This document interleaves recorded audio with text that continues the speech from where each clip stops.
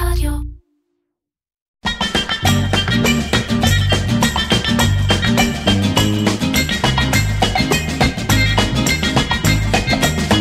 אירקצ'ר, קריאיטיב פודקאסט, עם מירן פחמן.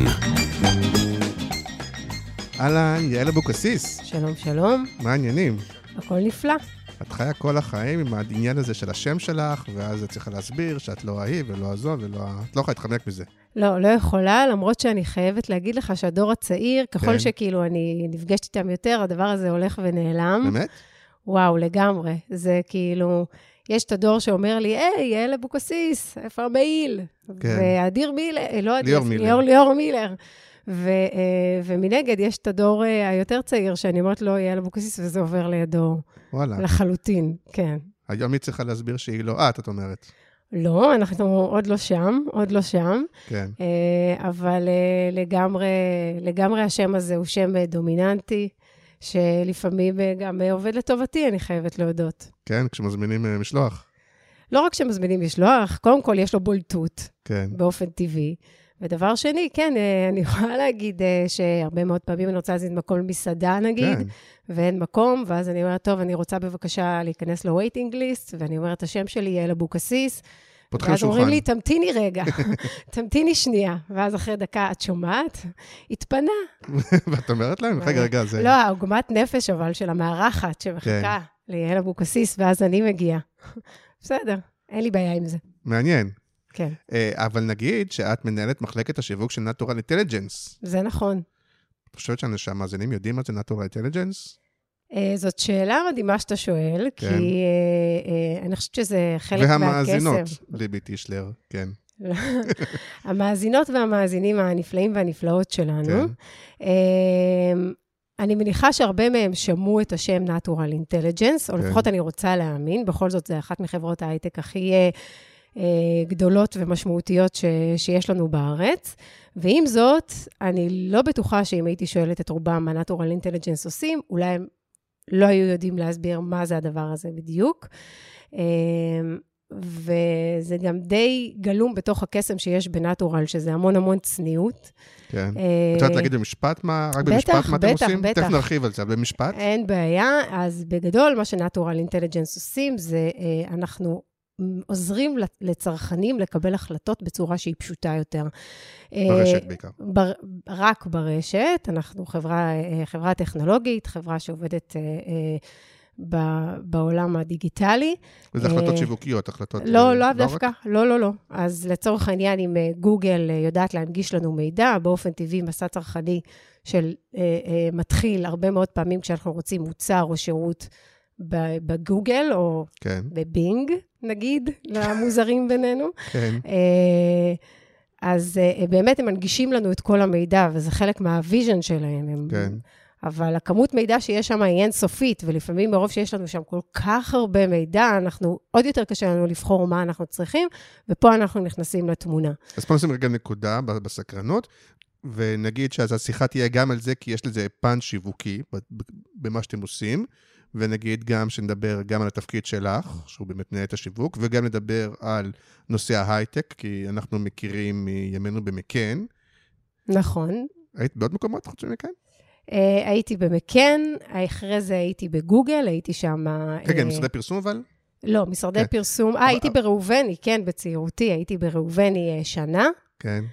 ואחרי זה טסנו לניו יורק, אני ובן זוגי, גרנו שם כמעט 3 שנים, וחזרתי לארץ חזרה למקן. כן, אז נדבר גם על המעבר מפרסום לגוגל ולהייטק ולכל הדבר הזה, וגם על התפקיד שלך, ונתחיל אבל גם הפעם בפינתנו בשיתוף טארגט ספיריט, המשווקת את הפרסום בתחנות הרדיו של כאן, ודווקא בגלל שאת ככה עתירת ניסיון גם באופליין וגם באונליין, וגם, ואולי זה גם קשור איכשהו להחלטות ולבחירות של צרכנים. את יודעת להגיד משהו באמת על הקשר בין פרסום באופליין לבין שיפור תוצאות בדיגיטל, כפי שטארגט ספיריט טוענים?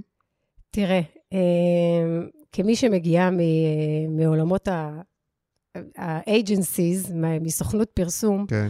אני הראשונה להאמין שכשאתה עושה איזשהו מהלך שיווקי, הוא צריך להיות ולהכיל גם את האופליין וגם את האונליין.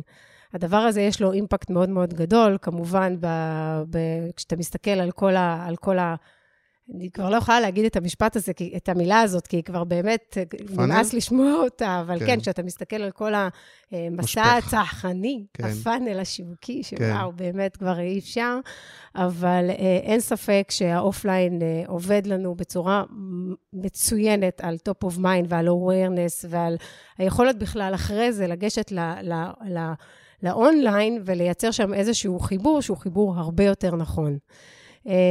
שמייצר גם תוצאות בסופו של דבר יותר אפקטיביות, ואפרופו ההייטק, שבאמת מרבית הפרסום שלהם הולך לפלטפורמות דיגיטליות, כן. אנחנו רואים יותר ויותר חברות הייטק שמתחילות לעשות גם אופליין, ובילבורדס, וסופרבול, ובאמת רדיו, ויותר ערוצים כאלה, מתוך הבנה, שלסיפור של הברנד יש אימפקט מאוד מאוד גדול כשהוא מסופר בפלטפורמות הללו. נכון, אבל יש שהם טוענים, ואת לא חייבת להסכים איתם, אני פה מקבל את הכסף, את יכולה להגיד מה שאת רוצה. אין שום בעיה. אבל שאפילו לא רק ברמת הברנד, אפילו באמת ברמת הלידים, הם אומרים, זה ממש מחולל לידים, כלומר, כשמצטרף קמפיין, במקרה שלהם רדיו, ושוב, זה לא חייב להיות רדיו, כשמצטרף קמפיין רדיו, קמפיין אופליין, זה גם בסופו של דבר, תדבר על זה, אפרופו מגביר את החיפושים בגוגל, או מגביר, בסופו של דבר זה מביא יותר המרות, יותר לידים, יותר מחירות, לא רק בונה את המותג. לא, בסדר, אין שום בעיה, אבל הסיבה שזה קורה, זה בגלל שברגע שאני מותג, שפחות יודעים מי אני, או פחות יודעים מה אני עושה, ואז פוגשים אותי במדיות הדיגיטליות, אז הסיכוי שישאר ליד, הוא סיכוי יותר קטן, מאשר שאני כבר שמעתי את הברנד הזה, אני מכיר אותו, הוא מוכר לי, הוא בטופ אוף מיינד שלי, אני יודע מה הסיפור שהוא מספר, ואז אני פוגשת אותו במדיה הדיגיטלית, הסיכוי שאני ארגיש ביטחון וטראסט, ואני ארגיש שנוח לי עם המותג הזה, כי כבר שמעתי או ראיתי אותו איפשהו, באופן טבעי מגדיל את האפקטיביות של האמרות, מה שנקרא. אז אני מסכים, ואני אגיד שטארגט ספיריט מסתכלת על המשפך הצרכני כולו, מבינה שלרדיו יש תפקיד משמעותי ביצירת מודעות, היכרות, סקרנות, ומשם המשפך ממשיך אל הדיגיטל, מה שמבטיח לידים איכותיים יותר וזולים יותר. דיגיטל אוהב רדיו, ורדיו זה כאן, עם מעל 1.8 מיליון מאזינים ביום בכל הארץ. בוא נשמע רק את השדיר. תודה למחלקת הרכש על מצגת יפה ותוכניות מעניינות לשנה החדשה. ועכשיו נעבור למחלקת השיווק. בואו נראה מה התחדש לנו, כי השנה שעברה הייתה, איך לומר, מתחת לציפיות. קדימה אלון, הבמה שלך. תודה אבי.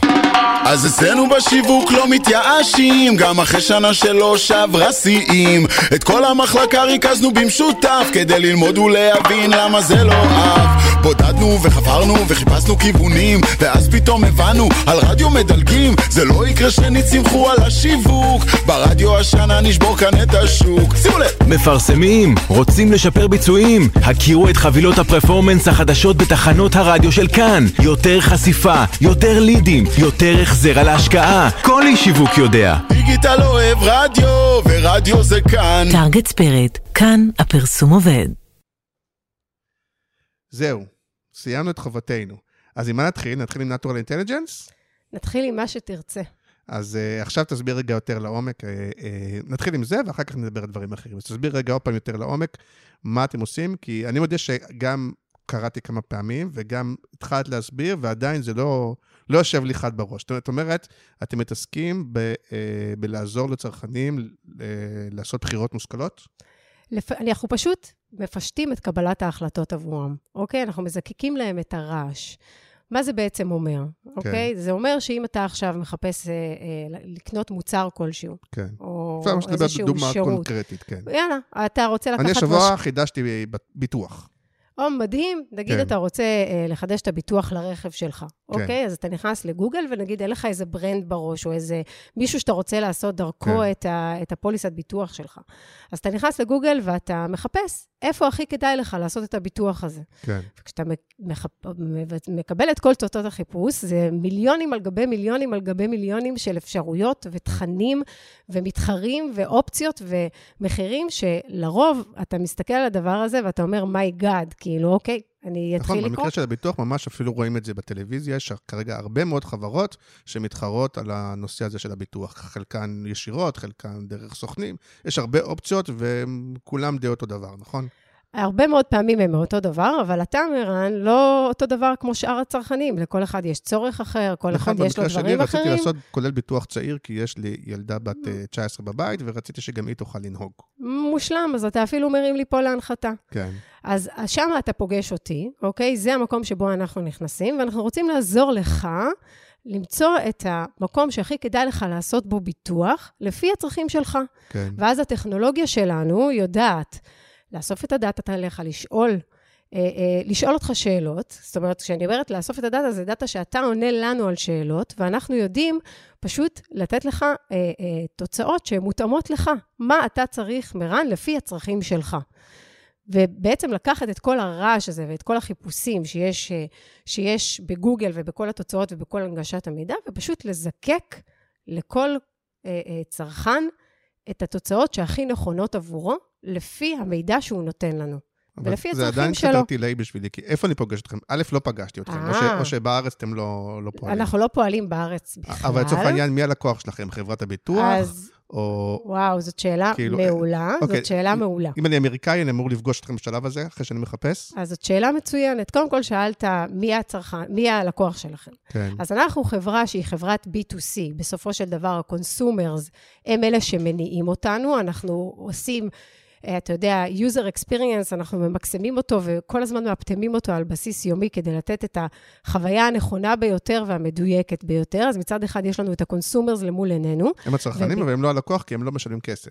הם ה-end user. זאת אומרת, בסופו של דבר, אנחנו גם חברת B2B, אנחנו חברת B2C, ומשם אנחנו מונעים, יש לנו צד אחד מאוד מאוד גדול של B2B, ששם יש לנו מעל 700 פרטנרים, אוקיי? שהם למעשה, דרכם אנחנו יודעים לעשות את החיבורים הכי טובים.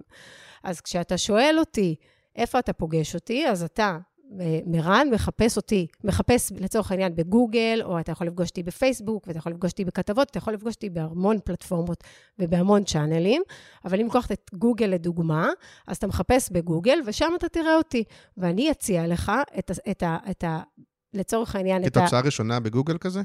תוצאות ראשונות בדרך כלל בגוגל, שם אני אגיד לך, בוא תראה מה הכי נכון עבורך, שם אתה תראה, בוא תראה את ה-best offers, כאילו, סליחה, אני לא אשתדל, לא, את התוצאות הכי נכונות עבורך, שם תיכנס, ושם כבר תפגוש אותי, ושם אני אדע כבר לזקק אותך. כמו שבארץ וובי וכאלה אומרים, אבל זה בכל תחום, לא רק בביטוח, כלומר. בדיוק. יגיד לך, וזה לא רק הכי זול, את אומרת? אנחנו עובדים במעל 60 קטגוריות, אנחנו באמת, כאילו, עובדים בשוק האמריקאי ובשוק האירופאי. אבל זאפ זה רק על מחיר, אתם לא רק על מחיר, נכון? אנחנו לא רק על, אנחנו מרקט פלייס, אוקיי? אנחנו כמו אי-ביי, אנחנו כאילו במובן רב.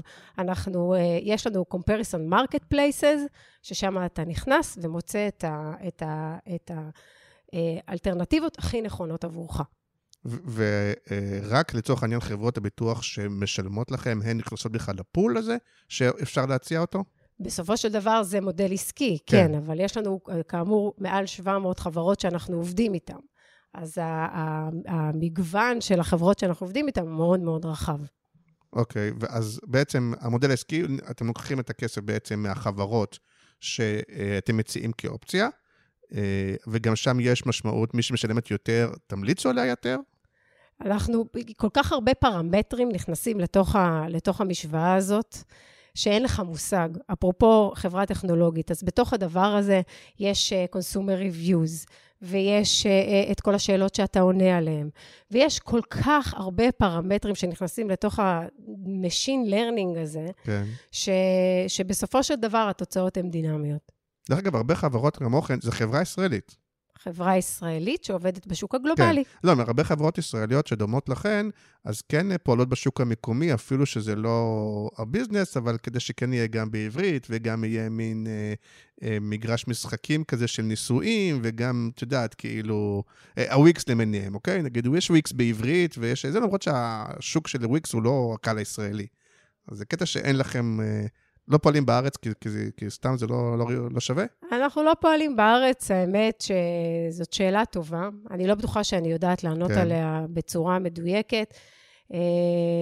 אז אני... ובכל ריג'ן, אתם פועלים איפה? חוץ מזה אנחנו פועלים בארצות הברית, אנחנו פועלים באירופה, אנחנו בכל מיני מדינות באירופה. ובאמת הולכים לעשות התרחבות מאוד מאוד מסיבית. ולכל מקום צריך בעצם את ההצעות שלו, אפילו ארצות הברית מחולקת, זה לא כל ארצות הברית, אלא זה מאוד, יש מוצרים שמאוד תלוי איפה אתה גר. נכון, זה תלוי גיאוגרפיה, נכון, זה מטורף. זה באמת, אני לא חושבת שהזמן יספיק לתאר כמה זה חברה מטורפת. אז תספרי כמנהלת שיווק, את יותר דואגת באמת לשווק את זה לצרכן הסופי, או שאת יותר דואגת לשווק את זה ללקוחות, או גם וגם? אז קודם כל גם וגם. זאת התשובה הקצרה, אוקיי? זה די מביא אותי למה אני עושה בנטורל אינטליג'נס. עכשיו, יש את התשובה הארוכה ויש את התשובה הקצרה. בגלל שאני אשת מרקטינג, בסופו של דבר, אני אלך לתשובה הקצרה, כי הארוכה תתרחן את המאזינים ואת המאזינות שלנו, אבל אני זורמת איתך, אם זה לא יספיק. אבל אני פה בתפקיד התרחן בשולחן הזה. נכון, אז אני סומכת עליך שאני אתחיל עם הקצרה, ואז אתה תעשה פולו-אפים, ואנחנו אולי נגיע לארוכה. אני מנהלת בנטורל אינטליג'נס את כל ה-B2B מרקטינג. אני מנהלת את מחלקת השיווק למעשה, וב-B2C, בצד של ה-B2C, אני מנהלת את כל מה שקשור לברנד ולאסטרטגיה. יש לנו את מחלקת ה-growth, שהם אחראים על כל המרקטינג פרפורמנס, שזה עולם מטורף, ואנחנו עובדים מאוד מאוד צמוד ביחד כל הזמן. זה אומר שבכל מה שקשור ביצירת קריאייטיבים בסקייל, ולחשוב על הצרכן ועל המסרים שלנו, ומה אנחנו רוצים להגיד לו, זה לגמרי יושב תחת המחלקה שלי, במיוחד אגב במחלקת הפינטק, ובכל מה שקשור ל-B2B מרקטינג, שזה עולם אחר לגמרי והוא מרתק בפני עצמו, גם שם, מה אנחנו אומרים, כאילו לאותם פרטנרים, לאותם פרטנרים פוטנציאליים, פרטנרים קיימים בשימור, בריטנשן, קיצור. ואת יחסית חדשה שם. אני 1.5 שנה שם, כן. יחסית חדשה, יכולה להגיד לך שזו הייתה 1.5 שנה באמת מהמרתקות שהיו לי, בחיי, זה הייתה שנה של התפתחות אישית ומקצועית, שמילים לא יתארו אותם, באמת זה מטורף. כן, כי אני אומר לעצמי כמה שאת, או אתה אומר לעצמך כמה שיש לך ניסיון, ויש לך ניסיון וידע וזה, זה נשמע כאילו תפקיד ענק באתגר שלו, לא? כי זה באמת לעשות ולהתמחות ולהבין, וזה במלא מלא דברים. אז אני יכולה להגיד לך, זה ממש זורק אותי למעבר שעשיתי, אוקיי? הרגע הזה שבו החלטתי שאני רוצה לעשות את המעבר, מטיפול בשוק המקומי, בסוכנות הפרסום הכי מדהימה וענקית והיסטרית ומשפחה שיש בארץ, מכן, למעבר באמת לעולמות הטכנולוגיה, לעולמות הגלובליים. שקודם היה גוגל באמצע. נכון, היה גוגל באמצע. גם מה, 2, 3? לא, תקופה יחסית קצרה, קצת פחות משנה. כן. עם צוות מדהים שם, עם חנית המהממת. כן, ישר חיוך על שפתיי. ברור שאי אפשר לא לאהוב ולא להעריך. whatever, והמעבר לעולמות ההייטק היה עבורי מעבר קשה.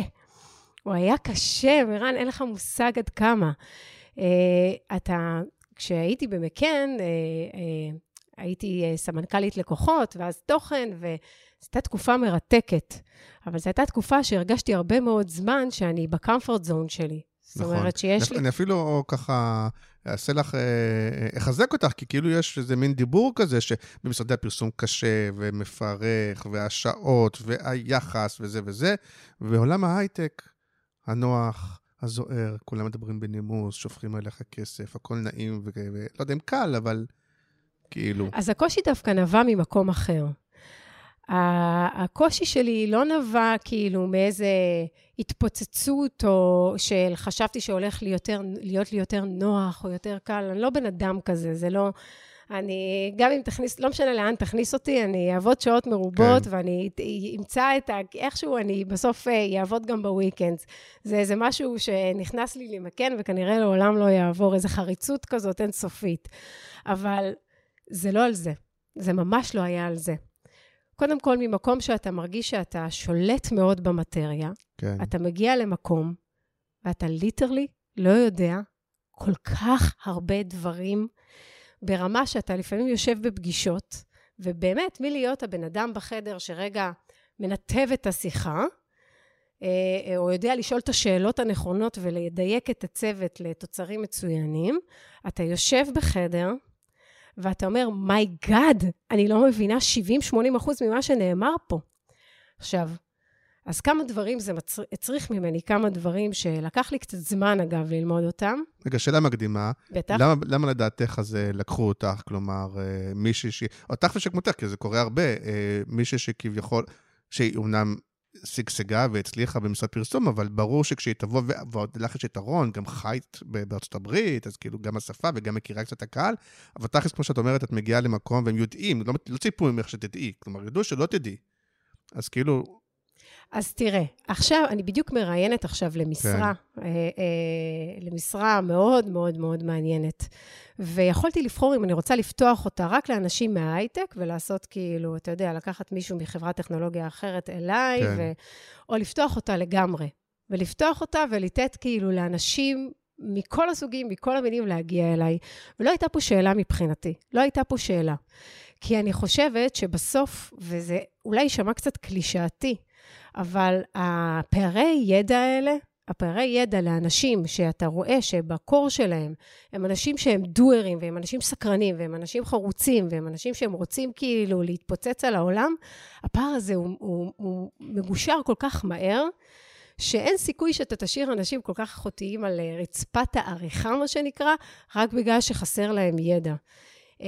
אני anytime יעדיף פרסונה, או אדם שאני רואה שגם אם יהיה פה איזה רגע שהוא יצטרך ללמוד, בסוף הוא יעוף על חייו, ואנחנו נעשה דברים מדהימים ביחד, מאשר מישהו שמגיע עם הניסיון המתאים, אבל לא בהכרח יש לו את כל הדברים האלה. אני מבין את זה לנייר, מה שנקרא, ואני כאילו, בספרי הניהול אני מקבל את זה, אבל בפועל, השאלה היא גם, כי בדרך כלל את מגייסת מישהו שאת מרגישה שאת כבר צריכה אותו, נכון? בדרך כלל ארגונים לא מגייסים ככה nice to have, כי כבר צריכים. נכון. ואז זאת אומרת, ועדיין תמשיך איתה לספר, אבל הגאפ הזה, מהרגע שגייסת אותו, עד הרגע שהוא מתחיל to deliver, כאילו, זה הרבה זמן יחסית, ואת כבר צריכה, את בינתיים גם עושה את העבודה שלו, גם את העבודה שלך, גם מלמדת אותו או אותה, זה כאילו... זה נכון, אני לא עושה לזה אידיאליזציה, וזה לא רומנטי. וכשבאת לגוגל, אז כאילו ציפית, את הבנת שכאילו נותנים לך את הגרייס הזה, או שכבר ציפו ממך כן ללמוד מהר להיכנס לעניינים? אז שוב, אז אני חושבת שהפער היה בעיקר בהלם התרבותי, פחות בהלם המקצועי. זאת אומרת שאני הגעתי לגוגל, ופתאום הכל היה עם סטייק הולדרס בכל העולם, וגם, אתה יודע, אתה עובד בעברית, ופתאום אתה הכל באנגלית. תגידי מילה מה עשית בגוגל רק, שתחבר? בגוגל הייתי בצוות של ה-B2B מרקטינג, הייתי פרודקט מרקטינג מנג'ר, תפקיד, אגב, לא ניהולי בכלל, של איזה מוצר בגוגל? זה לא, זה קשה לי להגיד, אבל כאילו, כי זה כל מיני מוצרים, ואתה מקדם כל מיני דברים, וכל מיני פלטפורמות, זה לא איזה... סרצ', GGN, יוטיוב. לא, אז כמרקטינג, אתה תומך לצורך העניין, אם רוצים עכשיו לקדם יוטיוב, או איזשהו משהו בתוך הפרודקט של יוטיוב, אז זה הפרויקט שאתה עושה, אבל זה יכול להיות בכל אחד מהפרודקט שיש לגוגל. ואני יכולה להגיד לך שדווקא, שוב, הקושי שלי הוא לא היה בהכרח הקושי המקצועי של לחשוב איך אנחנו מקדמים, איך אנחנו עושים education, איך אנחנו מביאים רעיונות מחוץ לקופסה, דווקא שם פחות היה לי קושי. היה לי יותר באמת, כמו שאני אומרת, רגע ההבנה להיכנס לקורפורייט כל כך ענק ועצום, שאתה רגע רק מלהבין מה קורה שם, אתה צריך רגע איזה מומנט כזה להתכנס. ועוד דבר שהיה לי מאוד מאוד קשה, זה כאמור, במקן הייתי, אתה יודע, ניהלתי כבר צוות מאוד מאוד גדול, בסיס זה היה כמעט 20 אנשים, ניהלתי תקציבים הכי גדולים במדינת ישראל, ופתאום אתה מגיע... לא היית רגילה ל-hands on, נגיד במילים. לא הייתי רגילה ל-hands on to say the least, אוקיי? כן. כאילו ממש, והם הכינו אותי, יאמר לזכותם, שהכינו אותי לזה, לתפקיד הזה, ומה המשמעות שלו, ועל זה שזה תפקיד שהוא, בסופו של דבר, לא רוצה להגיד entry point, כי זה טיפה אולי מוזיל אותו, אבל כי זה לא, יש בו המון כוח והמון משמעות, אבל תפקיד שהוא לא ניהולי, אוקיי? כן. בשום צורה. והדבר הזה יצר אצלי, כשהגעתי, בסוף באמת איזשהו רגע שאמרתי, וואו, זה באמת, ידעתי שאני אעשה סטפ דאון, ידעתי שאני אלך כאילו צעד אחורה, כשאני עוברת מהשוק, מהמקום שהוא ה-comfort zone שלי, לעולם הטכנולוגיה, אבל זה גם איזה מומנט כזה, שפתאום זה יקע בי, כאילו, בצורה שהיא, כאילו, פגש את המציאות, מה שנקרא. ולמה בעצם עזבת? חוץ מה-comfort zone וכל זה, כי... את מקן? את מקן ואת עולם הפרסום, כי יכולת להגיד, אוקיי, אני עכשיו בחירה, מנוסה, מבוקשת, יש לי עוד לאן להתקדם, יש לי עוד מה לעשות, למה לעבור באמת להייטק, זה באמת כאילו, חוץ מה-comfort zone וכל זה, זה... אז עבורי לפחות, העולם הזה... אבל כמו שפירה אומרת, כאילו... תגידי את האמת, מה שנקרא. כן, באוסול, כן. תגידי את האמת. כן, תראה, האינסטינקט שלי הוא לדבר פוליטיקלי קורקט במקרה הזה, אבל אני אנסה להיות הכי אמיתית שאני יכולה. אני לא פוליטיקלי קורקט, אני אגיד משהו לא פוליטיקלי קורקט. הרבה פעמים, אני אגיד את זה בעדינות, אבל אני מקווה שזה, שדווקא הרבה פעמים הטענות החזקות, הם לא מאלה שהכי הצליחו בעולם הפרסום. כלומר, הם לא מאלה שנהיו סמנכ"לים וזה וזה. הם כאילו, ודווקא עד שכן, אז כאילו, אז גם נהנית מהפירות, כאילו, את לא מלאת זעם, או שאני טועה. אני יכולה להגיד לך חד משמעית, שעזבתי בלב כבד, כאילו, היה לי קשה לעזוב, קשה. כן. אהבתי את התפקיד שלי, ואני לא יכולה לתאר לך כמה המקום הזה הוא משפחה עבורי עד היום.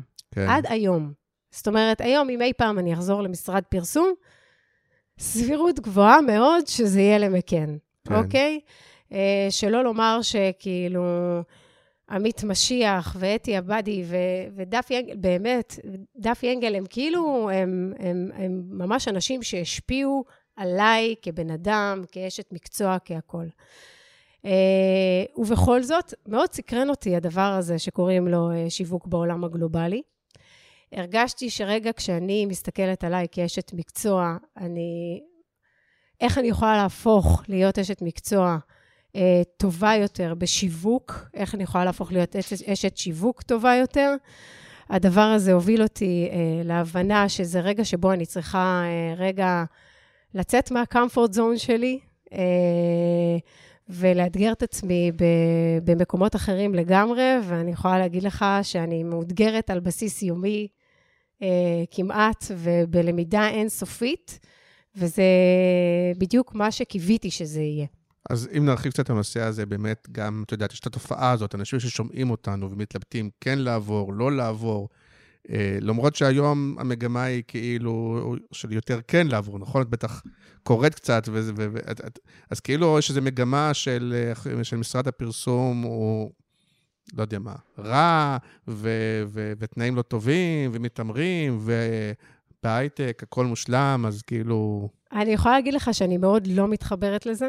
אני יכולה להגיד לך שעולמות הפרסום הם עולמות מרתקים, שעושים שם דברים גדולים וכיפים, ובעיקר הם מאוד מאוד מגוונים. אתה עובד על המון המון מותגים מתעשיות שונות, עם צרכנים שונים, עם תובנות שונות, ואתה עושה דברים ואתה רואה את האימפקט שלהם, והם עולים לאוויר, ויש לזה ריגוש לא נורמלי. ריגוש לא נורמלי, זאת אומרת, אני כן יכולה להגיד שלהגיד המעבר להייטק, אז קודם כל נתחיל מזה שהשוק משתנה. כן. אם בעבר היית עוברת ממשרד הפרסום ללקוחות כמו שטראוס או תנובה, או לא משנה, או בנק לאומי, וזה היה הגיוני, כי ממשרד הפרסום אתה עובר ללקוח.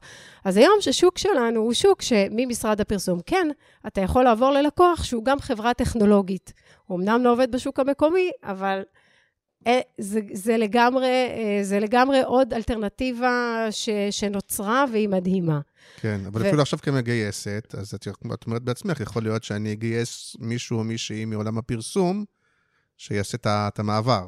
או לא, יכול להיות גם לא, אבל... אז אני חושבת שאנשים שמגיעים מעולם הפרסום, יש בהם איזה מוג'ו כזה, שאני לא יכולה להסביר בכלל. יש בהם איזה פשן, יש בהם איזושהי תשוקה לעשייה, הם דוארים, יש להם באמת איזה אופי חזק. הם לא מונעים בעיקר מהתנאים והכסף ומה שמספרים? אני לא יודעת להגיד לך, כאילו, אני חושבת שזה מאוד מאוד, אני חושבת שזה מאוד אינדיבידואלי. או שאת מזהה את זה, מה שנקרא, אם את מזהה ברעיון מישהו שאת מבינה שהוא בעיקר בא בשביל הכסף, אז את אומרת, אוקיי. אני לא חושבת, אני לא פגשתי, אני חייבת להגיד לך שראיינתי לא מעט לא פגשתי מישהו זו הייתה המוטיבציה העיקרית שלו.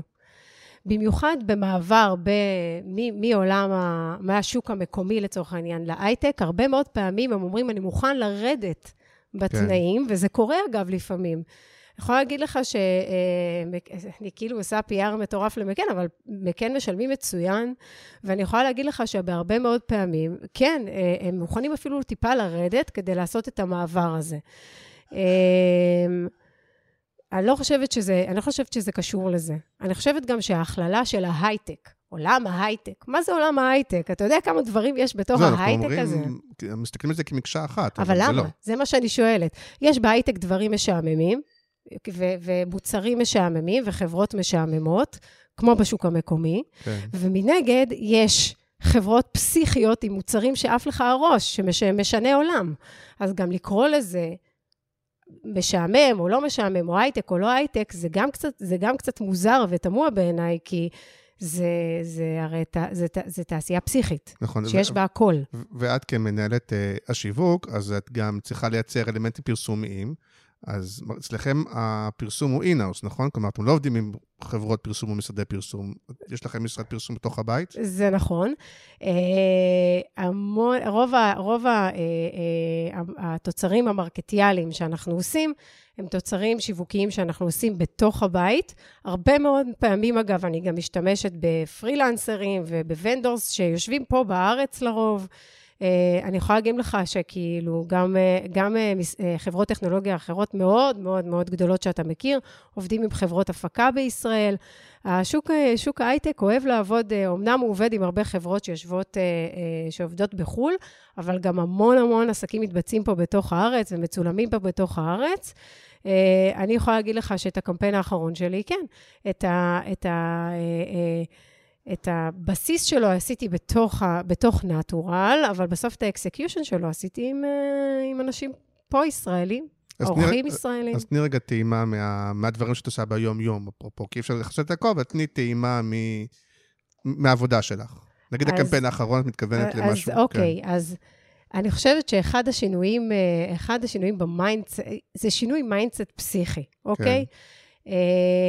המון, כשאמרתי לך שאני חיפשתי להיות, נגיד, אשת מקצוע שקצת מבינה בצורה יותר רחבה את הדברים, או מתנסה בעוד המון דברים שלא בהכרח אתה פוגש כשעשיתי את התפקיד שלי במקן, היה באמת שיווק שהוא יותר פרפורמנסי אמיתי, ממש אמיתי, זה אומר... זה חלק ממה שהדליק אותך, זה דווקא...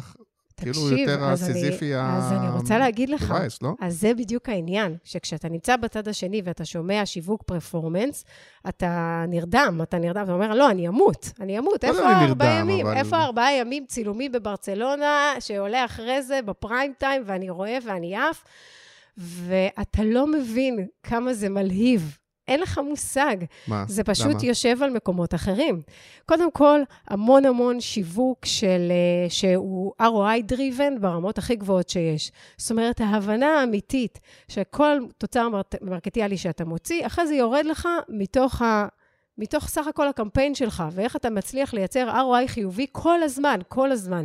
והדבר הזה הוא מדיד ברמה כמעט יומית, וזה מלהיב, כי אתה באשכרה מצליח לראות את האפקטיביות של הדברים שאתה עושה, לא רק ברמה של, נגיד, מחקר אפקטיביות פרסום, או סחורות ואהובות, או כן אהבו או לא אהבו, זה כבר לא, זה לא כאלה. אגב, שלא מזלזלת בזה, זה חשוב וזה כן. מדהים, אפרופו שיחתנו בהתחלה, סופר חשוב, אוקיי?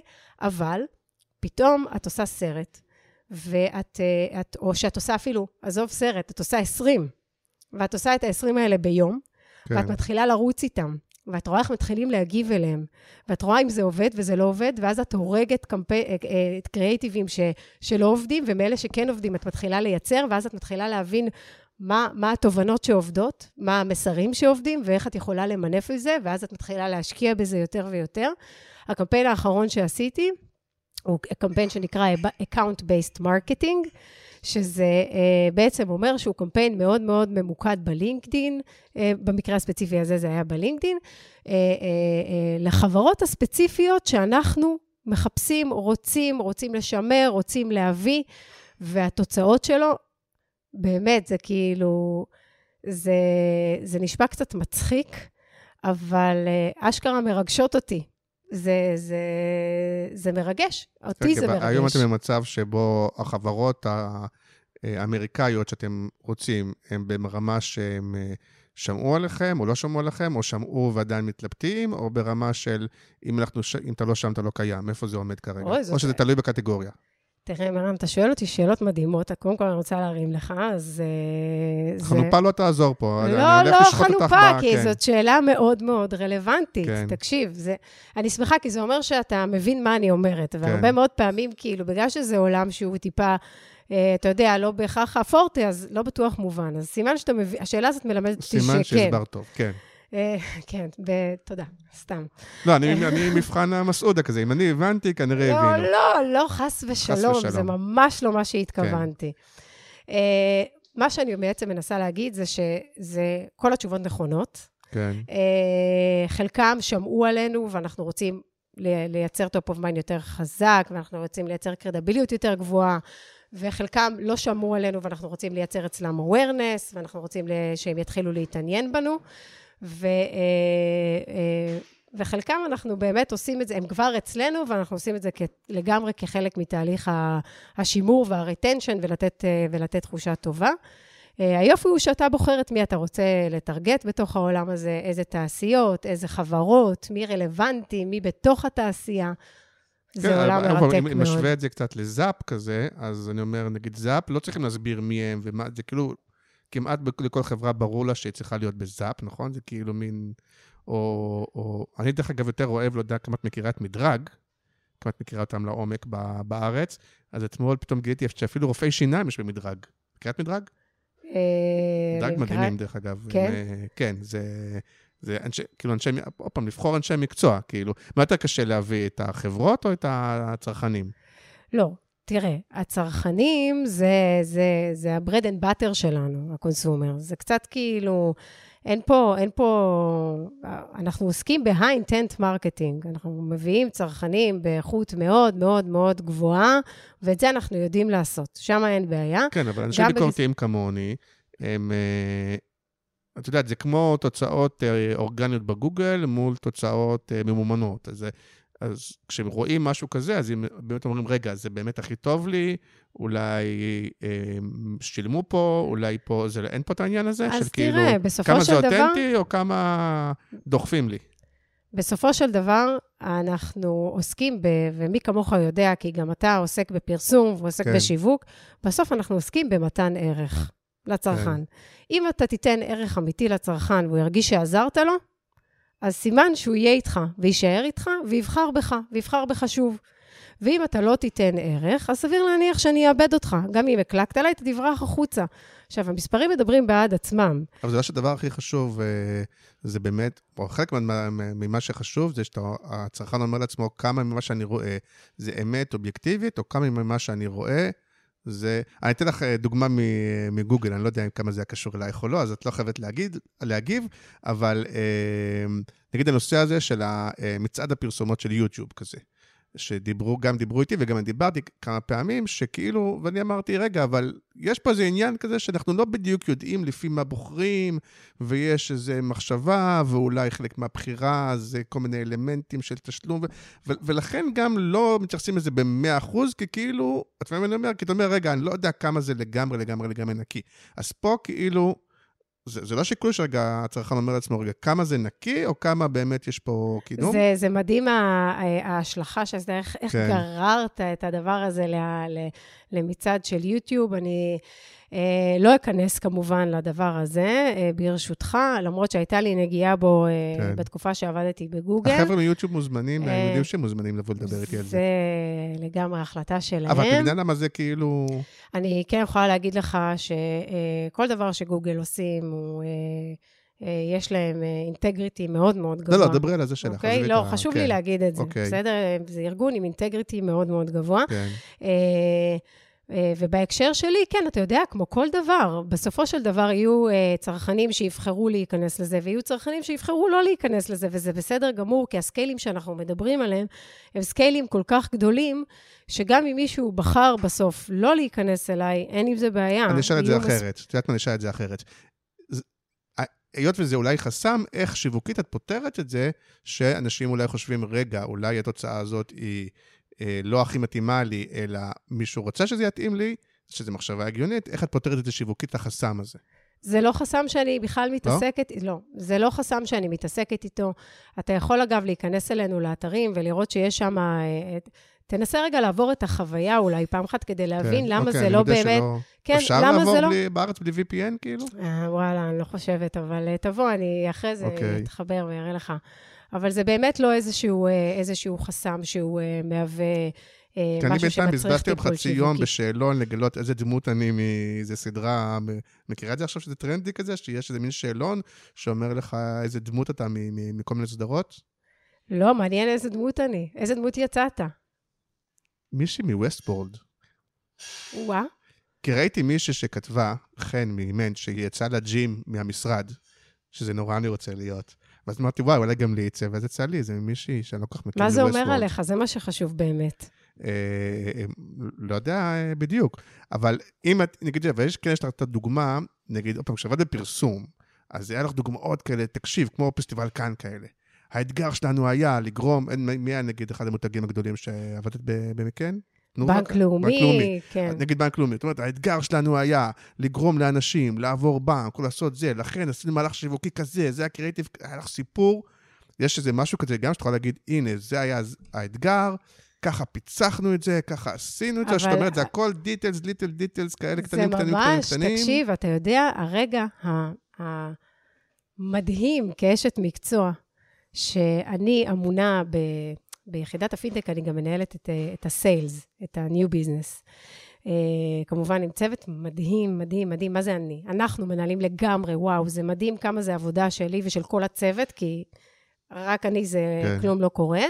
אבל הרגע הזה שאתה מביא איזשהו רעיון, שכן, הוא לא בכאן, הוא לא בכלום, אבל הוא מביא רעיון על הדבר מדויק, שלא בהכרח עולה לך הרבה כסף, אבל הוא כל כך מדויק וכל כך מתורגת, והוא מכניס לך אחרי זה חברות ששוות לך מיליונים. כאילו, הדבר הזה הוא פרייסלס. יש לך דוגמה בראש?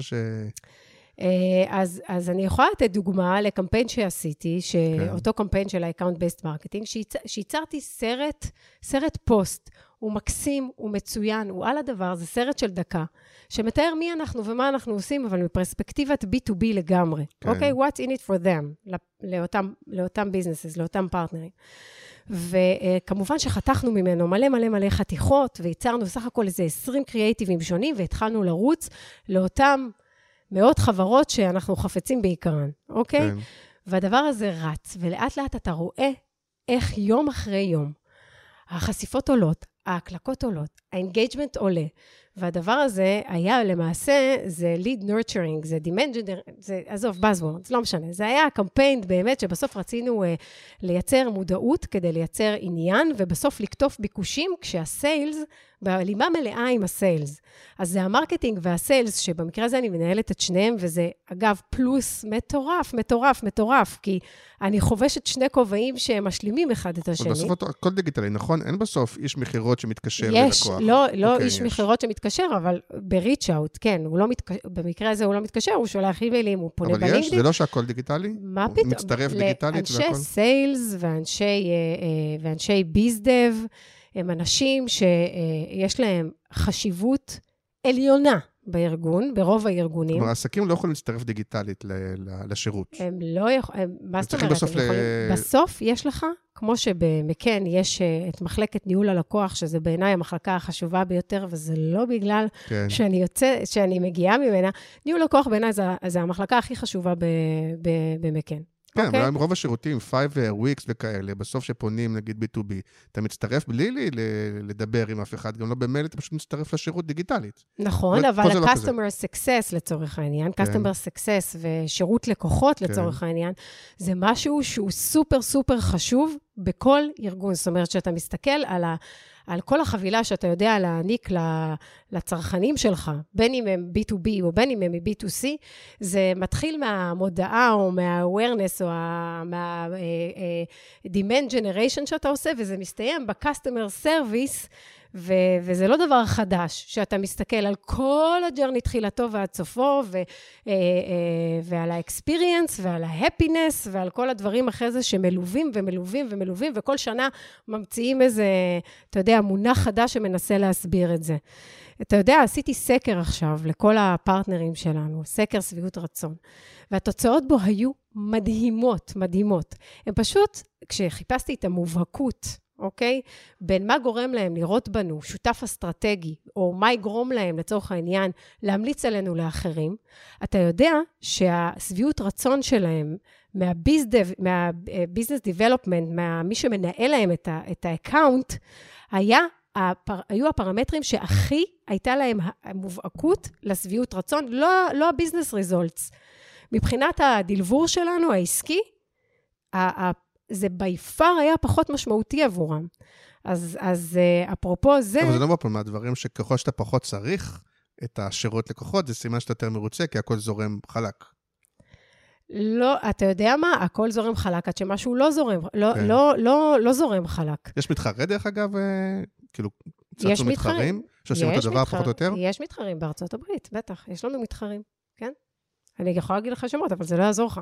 כן. לא, ואתם מהחלוצים, או אתם מהאלה שבאו אחר כך, או איך זה עובד? Natural Intelligence זו חברה שקיימת כבר 12 שנים. כן. אפרופו זה זורק אותי לשיחה הראשונה שלנו, ממש שהתחלנו. כן. שאמרנו כאילו, הרבה לא יודעים. אז זה באמת חברה שיש בה המון צניעות. אנחנו עסוקים בעשייה, יש לנו את הטלנטים הכי מטורפים בתעשייה. אנשים, מרן, אני כל יום נפעמת מהחדות מכמה הם מעולים במה שהם עושים. אז הנה, מרימה נגד הנושא של מיתוג מעסיק, או של, בסוף את נלחמת, נכון, מה אחד האתגרים היום, זה להילחם על האנשים שבעצם כולם מחפשים. נכון, ואני יכולה להגיד לך, כן, אני פשוט היום קיבלתי, מה זה קיבלתי? אני שלחתי, התראיינתי לאיזה כתבה במאקו על הסופרבול, אז שאלו אותי מה לכתוב בטייטל, אמרתי, מומחה למצוינות קריאטיבית ומיתוג מעסיק.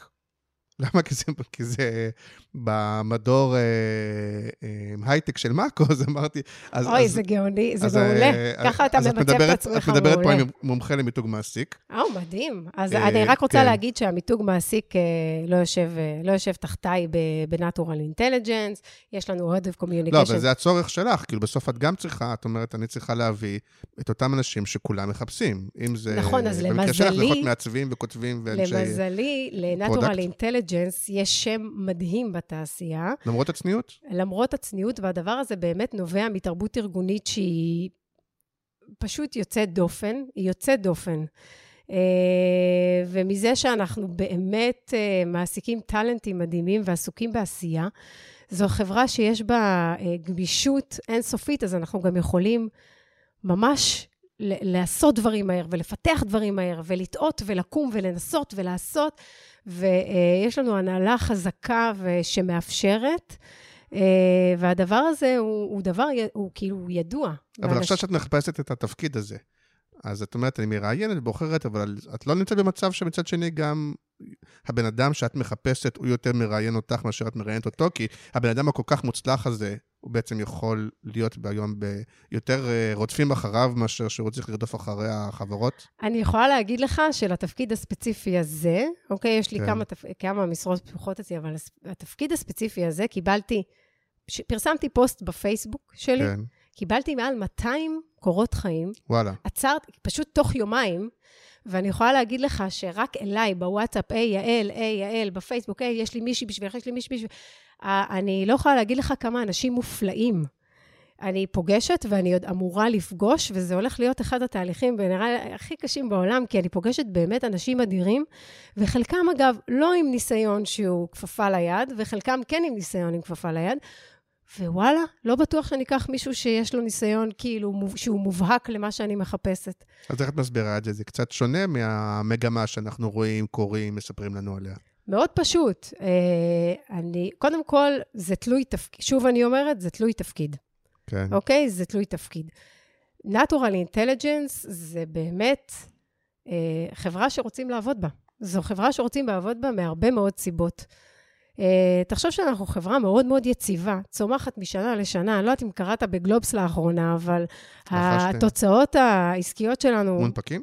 לא מונפקים, אנחנו חברה כאילו, שזה היופי. זה גם יתרון, לא? כי לא מונפקים, זה אומר שאתם עוד תהיו מונפקים. כלומר שמי שבא עליכם עוד לפני הנפקה. תחשוב שגם אנחנו חברה עדיין פרטית, זאת אומרת, הסיבה שאנחנו יכולים עדיין לעשות את הדברים בקצבים שאנחנו עושים, והגמישות האינסופית שיש לנו בתוך הארגון, והתחושה הסטארט-אפית הזאת, שכל הזמן עוד ועוד ועוד, ואיך אפשר לעשות יותר טוב, ואיך אפשר לעשות יותר טוב, היא נובעת גם מזה שיש לנו פשוט איזשהו חופש לעשות את כל הדברים האלה.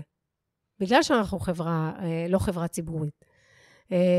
שזה עדיין, שזה מדהים. מותר להתייחס, כאילו, הולכים להיות, או שזה אסור, זה מידע שאסור? לא, הייתה על זה גם המון כתבה, יש המון דברים שמתוכננים לעתיד הקרוב, אני ממליצה לך לעקוב. זהו, שאיכשהו, את יודעת, אני קורא ואני זה, אבל אני לא לגמרי עוקב אחרי כל את יודעת, מדורי ההייטק לגמרי לא עד כדי כך, את יודעת מה אני מתכוון, כי כשאתה לא בתוך זה, נכון. אני רק יודע שהמניות עכשיו של הזה לא במצב טוב, של רוב החברות, ורוב הבורסה ורוב הזה, אני יודע שכאילו... כן, יש איזה מומנט כזה שאתה אומר, זה הולך להתפוצץ, זה הולך להתפוצץ, זה לא הולך להתפוצץ, זה הולך, כנראה שזה הולך להתפוצץ, אבל אתה יודע, בוא נראה, הזמן יגיד. אז תני לי סיום ככה את הזווית שלך, דווקא כן על העולם שלנו, העולם הפרסום, דווקא עכשיו שאת ככה מהצד.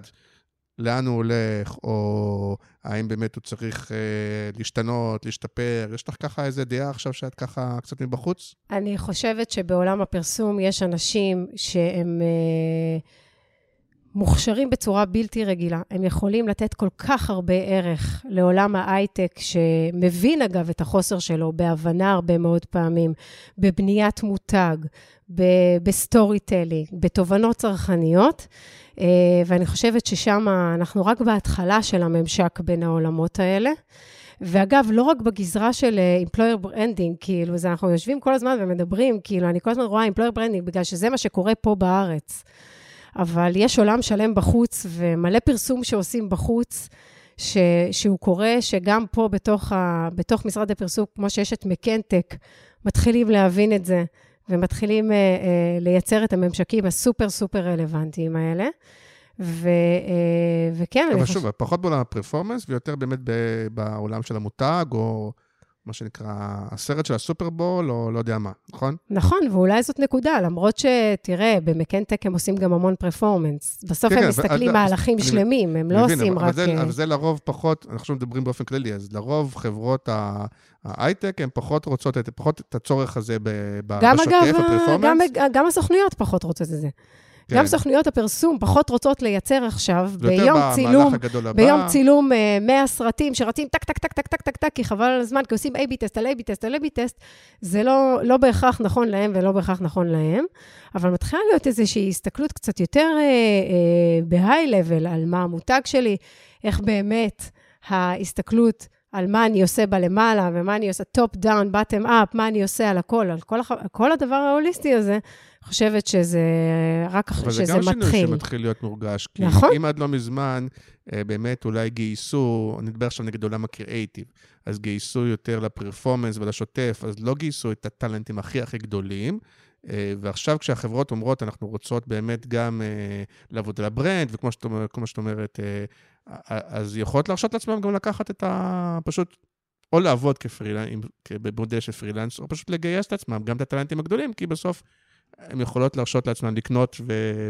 ויש את הכסף. אבל השאלה שלי קודם הייתה דווקא על עולם הפרסום, על איך, אז ורגע את ההייטק. אם את רוצה לענות על האם הוא רלוונטי, לא רלוונטי, אם הוא צריך לעשות שינויים, תיקונים, יש דברים שאת אומרת, רגע, עכשיו שיצאתי, פתאום אני רואה כמה הוא, לא יודע מה, דינוזאור, או צריך להשתנות, או דברים כאלה, אני ממש לא רואה את זה, וזה נורא מצחיק, כי אני עדיין מתכתבת, כל קמפיין שעולה לאוויר, אני עדיין מתכתבת עם החברים שלי, ומדברת איתם על התובנה, ועל האסטרטגיה, ועל האקסקיושן, ואיך זה היה. אני חושבת שזה ממש לא דינוזאור, ואני חושבת שפרסום הוא פרסום, והוא לא הולך לשום מקום, הוא עדיין ימשיך להיות רלוונטי, ומאז ומעולם היה פרסום יותר אינטליגנטי, פחות אינטליגנטי, יותר מדויק, פחות מדויק, זה קיים מאז ומעולם, ואני לא רואה את זה משתנה. ואת מבינה גם כאלה שהולכים להייטק, שוב אמרנו, זה שם כללי מאוד, אבל חוזרים ואומרים, אוקיי, לא בשבילי? כי יש גם תופעה כזאת. כן, בטח. יש לי גם דוגמאות בראש, שכמובן שאני לא אציין אותם, של אנשים שניסו להיכנס להייטק, בילו שם כמה חודשים ואמרו, זה ממש לא, זה לא, וחזרו לגמרי לשוק המקומי. אני חושבת אבל שכן, אתה יודע, דיברת על ההבדל בתרבויות ועל הזה. אני חושבת שכן, עבורי לפחות היה איזשהו הבדל. בהתחלה הייתי פיל בחנות חרסינה, אני אומרת לך. למה? תמיד כזאת אירופאי, דיפלומטי. מה? יואו, אתה לא בכיוון, יואו, אני נראית, זה, אני חושבת שזה גם הכאפה שמקבלים. לא, אבל גם עבדנו קצת ביחד, את לא... תראה, אני לא עכשיו איזה, אני לא עכשיו באה ואיזה... ג'וחה. נכון, תודה. אבל אני כן דעתנית, ואני כן, אתה יודע, יכולה להיות לפעמים נחרצת, ואני יכולה להגיד לך שכן יש... לפחות במקומות שאני הייתי בהם, בין אם זה גוגל ובין אם זה Natural Intelligence, השיח הוא טיפה אחר. זאת אומרת, השריר הזה של להגיד, אני לא יודעת, או לא הבנתי כלום ממה שאמרתם, תסבירו לי, הוא שריר שלקח לי זמן לתרגל אותו, והיום אני מרגישה שזה הדבר הכי טוב שקרה לי. כי אני לא יודעת אם אתה מכיר את המשפט, שאני חושבת שגם הוא נסדק קצת בכל העולמות של נכון לא נכון, הפגן ביטחון, או יש לו כל מיני ורסיות. כן, חרטט בביטחון. חרטט בביטחון, הדבר הזה נסדק, והוא הולך ונעלם מן העולם לאט לאט לדעתי. והיכולת שלנו לשבת בחדר מלא באנשים, גם אם אתה נגיד הבן אדם הכי בכיר בחדר, ולעצור ולהגיד שנייה, לא הבנתי כלום, תסבירו לי מההתחלה. או להגיד, אני לא יודעת, אבל תסביר לי משהו אחד שאני לא מבין, כי גם, בהייטק, כן? אבל גם נגיד אם תסתכלי אצלך בבית, אז בסוף יש מדדים, אפילו מדדים הרבה יותר נוקשים משרדי פרסום, כאילו, וכתוצאה מהמדדים יכול להיות לחצים, וכתוצאה מלחצים יכול להיות גם, לא יודע, חיכוכים, כאילו, אז למה במשרד פרסום, כן, לפעמים יש צעקות, או לפעמים יש לחץ של זמנים, או שעות ארוכות, וכאילו בהייטק אומרים שלא, הרי גם בהייטק יש מדדים ולחצים ועניינים. קודם כל, שוב, בהייטק. כן, כן. יש חברות הייטק, שאני לא יודעת אם אתה מכיר ויודע, שיש שם צעקות, ויש שם דברים כאילו, באמת מורקים שאנשים מספרים, שאתה אומר, וואו, אוקיי? אבל כן, אני יכולה להגיד, שברגע שאתה נותן שירות ללקוחות, אנחנו בהייטק לרוב, אנחנו הלקוח, במובן מסוים, אוקיי? למרות שאת ספציפית לא, יש לך שני סוגים של לקוחות, אמרנו, גם אז הצרכנים אני כן יכולה להגיד לך, את רוב הזמן לא לקוחה. לא, אז מבחינת שיווק, אני הלקוח. אוקיי, בפרספקטיבת שיווק. הביזנס דיבלופמנט שלנו, לצורך העניין האקאונט מנג'רס שלנו, הם באמת, הם קליינט פייסינג, ובגלל זה הם גם נותני שירות, ושם אתה תראה באמת הרבה מאוד פעמים, יותר מתח, יותר שעות, יותר זה באופן טבעי, אבל זה קצת יותר אמריקאי, סליחה רגע שאני אומרת את זה, זה שוק שהוא טיפה אחר, ההסתכלות היא אחרת, אבל שם... זה הכל בסגור, מה שנקרא. בנימוס, צועקים בנימוס. אבל לא, אבל אני יכולה להגיד לך שכן, שברגע יש לך לקוחות, אז ה-sense of urgency עולה בצורה כמעט מיידית, אוקיי? אבל אם אין לך לקוחות חיצוניים, יש לך לקוחות פנימיים, שוב, את צריכה לעשות את 100 הסרטים האלה, ואת צריכה, ויש מוצר, ואת צריכה עכשיו להביא את כן, אבל זה דרייב שהוא אחר, אז אתה עושה למען ביתך. זה דרייב שהוא אחר, אתה רוצה לעשות, וכאילו, אתה יודע, גם אם זה לא היום, ואתה מקבל החלטה שזה, אוקיי, זה לא היום צוות, די, בואו נמשיך עם זה מחר, זו החלטה שאתה מקבל, והיא עליך, והיא שלך, והיא עבור מה שאתה עושה לעצמך. זה אין לך לקוח שאתה אומר לו, תקשיב, בסוף לא נעלה היום בפריים טיים, הצוות זה עולים מחר. לא, זה לא עובד ככה, הרי שנינו יודעים את זה. כן, אבל יותר מזה, היום נלך ליוגה, זה בסדר, כל פעם אני מדבר, פעם אני לא הייתי, אבל מה שמדברים, כן? יש יותר את ה-work-life balance הזה, זה בסדר שתלך לזה, זה בסדר שמהבית, זה כאילו אין לחץ. גם כשעבדתי במקן, באמצע היום אם רציתי לרדת לגראז' ולעשות שעה ספורט, עשיתי ספורט ועליתי חזרה ואף אחד לא אמר לי כלום. בוא, אנחנו מתחיים בעידן שתעשה עבודה טובה, תדלבר את מה שאתה צריך לדלבר, תהיה dedicated, תעשה את זה מהירח גם, תעשה את זה איך שאתה רוצה. והקורונה עוד יותר האיצה את זה, מיותר גם לומר. אז כאילו, אני חושבת שהשיח הזה גם כן, הוא הופך להיות קצת גם פחות רלוונטי גם למשרדי הפרסום. מהבחינה הזאת יש אישור קו עולמי כמעט. השורה התחתונה, מקשיב או מקשיבה לנו מישהו מתלבט עכשיו, מה, להישאר בעולם הפרסום, לעבור משרד, ללכת להייטק. אז אני מבין שאין תשובת בית ספר אחת לכולם, אבל ככה, תני את התלבטויות. אני לא יכולה לתת את ההתלבטויות, כי זה כל כך אינדיבידואלי לכל בן אדם ולמה שהוא חפש ולמה שמניע אותו, ושוב, ולאיזה חברה אתה רוצה, ומה אתה אוהב, ומה הדברים החיוביים, ומה הדברים השליליים, ואיפה זה פוגש אותך. זה באמת יהיה לו אחראי כמעט מצידי. אני אגיד לך כאילו מין פרדיגמה שנייה, אנשים כמוני נגיד, שאומרים, אני אידיאליסט קריאיטיב, זה מה שאני רוצה לעשות, וזה מה שאני אוהב, ולהשפיע על אנשים, ואוהב לעשות קמפיינים ומהלכים, ואני לא רוצה בסוף לעשות רק, את יודעת... אז יש חברות הייטק שתמצא בהם מענה לזה, ויש חברות הייטק שלא תמצא בהם מענה לזה. יש חברות הייטק שכל היום מפיקות, סרטים, טסות, עושות, ויש חברות הייטק שלא עושות את זה, שעושות רק בתוך הבית, קטן, קטן, קטן, קטן. אז אני אשאל אותך, מה הדרייב שלך? מה מניע אותך? מה אתה אוהב? כשאתה הולך, מה זה יום טוב עבורך? ואם יום טוב עבורך, זה לא משהו שעונה על החברה הזאת, אולי זה יענה על חברה אחרת, ואם גם לא, אז אולי פרסום זה המקום שלך, ובגלל זה אני אומרת שזאת שאלה שבאמת אין לה תשובה. אין לה תשובה חד משמעית. אני כרגע, הדרייב שלי זה לשחרר אותך לארוחה המשפחתית שלך. אוי, אתה רואה מה זה? זה הדרייב שלי, זה מה שמניע אותי ברגע זה. יופי, אז אני אגיד לך תודה רבה. אז תודה רבה לך. ואמרת לי קודם שאת חברה קבועה בקבוצה, קוראת אדוקה. זה נכון. רואה לפעמים את הפוסטים הגועשים והאמוציונליים שעולים בעקבות הפוסטים שאתה לפעמים מעלה, כצופה מן הצד. שואלים בקבוצה, לא רק אני. שואלים בקבוצה, נכון, שואלים בקבוצה. אז אם מישהו רוצה לשאול, לדבר, תהי שם. וואו, לגמרי. אגב, אני בהחלט, אם מישהו נמצא בצומת, והיה רוצה רגע אופליין לדבר קצת יותר, או לשמוע יותר. את זמינה, האמת. את אחת שהיא זמינה? אני... בגוגל לא היית סופר זמינה. סתם. אני משתדלת, באמת שפונים אליי לא מעט, לא מעט. אני משתדלת, כמה שאני יכולה לעזור, ואתה יודע, לתת עצה אם היא מספיק אינטליגנטית ועוזרת לכוון מישהו. אז תודה רבה על הזמן, ותודה רבה שבאת, והיה מעניין מאוד, ונתראה בשבוע הבא עם פרק אולי מרגש, אם נצליח להרים אותו. אני מנסה לעשות פרק לזכרו של ראובן אדלר. וואו. או שבוע הבא, או עוד שבועיים, או בקרוב. על הפרק. וואו, מדהים. סיימנו באפ ככה, סיימנו משהו, הרמנו בסוף. וואו, כן, מחכתי. עזבו את הפרק שלי, חכו לפרק הבא. כן, תודה רבה. תודה רבה, מירן. יאללה, ביי. ביי.